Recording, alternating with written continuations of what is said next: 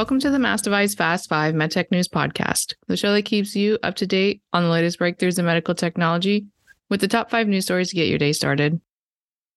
I'm your host, Danielle Kirsh, and today Sean Whooley's here. He's going to give us a rundown of all the medtech stories we need to know today, but we have a lot of information related to diabetes. We have an acquisition that didn't really play through, and then even one earnings quarterly update. So, Sean, can you give us a quick roundup of what we'll talk about today? Sure. Today's news includes updates to Glytec's insulin dosing software, FDA breakthrough designation for a water vapor ablation technology. SS Innovations has begun the process of regulatory submissions for its surgical robot. Siemens Healthineers has its quarterly update, and Cooper Companies has decided to bow out of a nearly $900 million acquisition. So what's the first thing that we should know for today?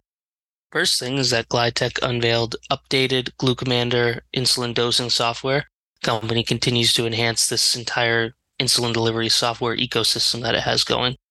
And what is that software?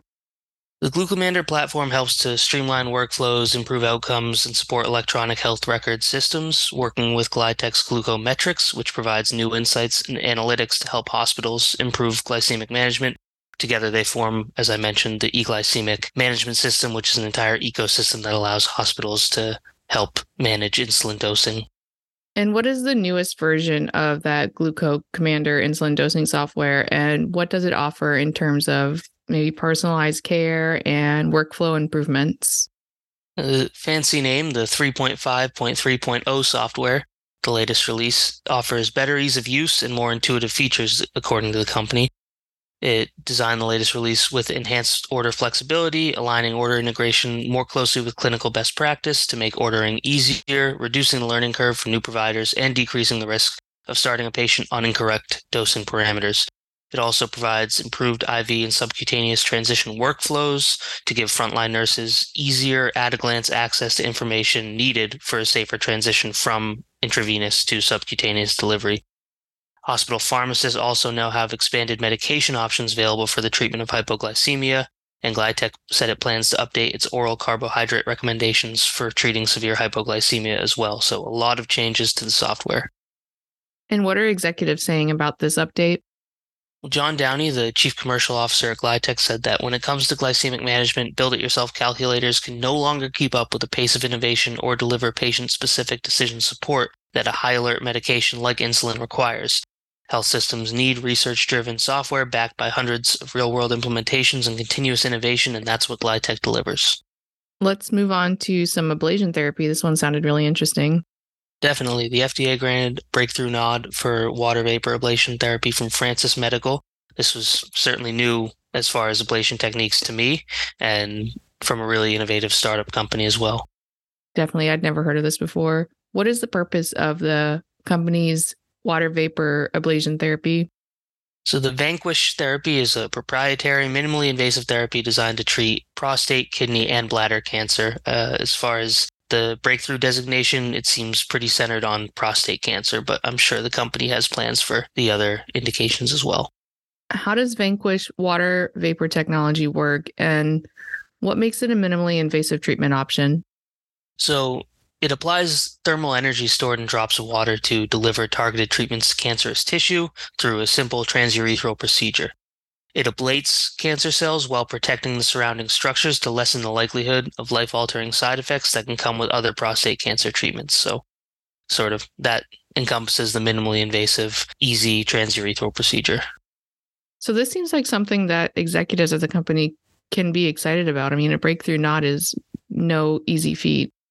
Definitely. Michael Kujak, the president and CEO, said that the company's goal is to become the first-line therapy of choice for patients with prostate cancer. He added that the company's excited that the FDA had recognized the potential of its technology to be a breakthrough for patients who today face a difficult choice between addressing their cancer and avoiding the debilitating morbidities often associated with the current standards of care. So what's the next thing that we should know for today? SS Innovations began its FDA and CE Mark submission process, hiring an outside firm to help get its surgical robot over the line. It's always fun to add another surgical robot into the fold. This is a new one, at least for me. And what is that company's surgical robot? Well, it's called the SSI Mantra. The company says it's one of the only systems in the world to be distinctly cost-effective with a broad spectrum surgical applications, including cardiac surgery. The company already received regulatory approval from Indian authorities and validated the system in more than 40 different procedures, so now it's seeking to enter some new geographies. What are some of its features? Well, it's designed to support advanced, affordable, and accessible robotic surgery with capabilities in multi-specialties, including cardiothoracic, head and neck, gynecology, urology, general surgery, and more. It's got a modular 3D vision, open console design with superior ergonomics, engaging machine learning models to improve safety and efficiency during procedures. What are SS Innovation's timelines and expectations for achieving this FDA and CE approvals for the surgical robotic device in Europe and the US? Company officials say they feel confident in achieving FDA and CE Mark approvals in 2024 and 2025. So, as I said, they're preparing for their submissions and within the next year or two, hoping that those come to fruition. Gotcha. Now let's jump to that earnings story. Yep, Siemens Healthineers, in its third quarter report, reported temporary logistics challenges at its Varian business. The company seems optimistic about working these issues out, though. And what challenges did Varian face during the third quarter that impacted Siemens Healthineers' revenue, and how did this affect the company's performance? So the company considers these outbound logistics challenges temporary.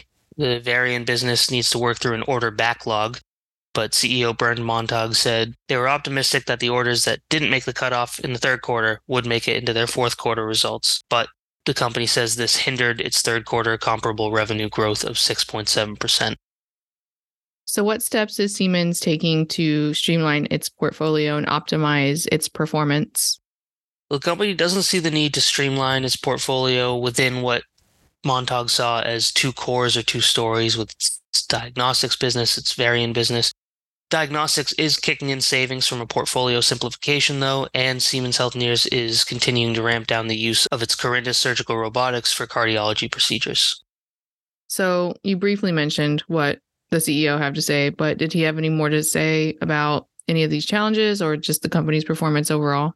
Definitely, Montag said the company remains in a very strong position, and what is fundamentally weighing on margins is that Siemens Healthineers has not gotten back to the economic equation that you are used to in this business out of price and cost because of the long cycle nature of the business. He believes the company still has good opportunities to work on this, though. So, like I said, optimistic regardless of sort of some downturns in results this past quarter. And now let's move on to the last story that we have for today. This was an interesting one. Cooper Companies abandoned its $875 million acquisition of Cook Medical's reproductive health business. Companies have not yet commented as of time of recording, but the FTC was happy to share its own statement after it launched an anti-competition investigation into this planned acquisition. What were the original financial details, and when was it expected to close? Well, in February of last year, Cook Medical signed a letter of intent to sell the reproductive health business to Cooper Companies in a deal totaling $875 million. Cooper agreed to pay $675 million at closing and the remaining $200 million in four $50 million annual installments. Companies expected that deal to close as soon as the second quarter of 2022. Of course, the FTC investigation stopped that from happening on schedule and likely contributed to the termination of the deal that we're now talking about. Gotcha. And you briefly mentioned the FTC's response, but what did it have to say upon Cooper Company's decision to abandon this acquisition?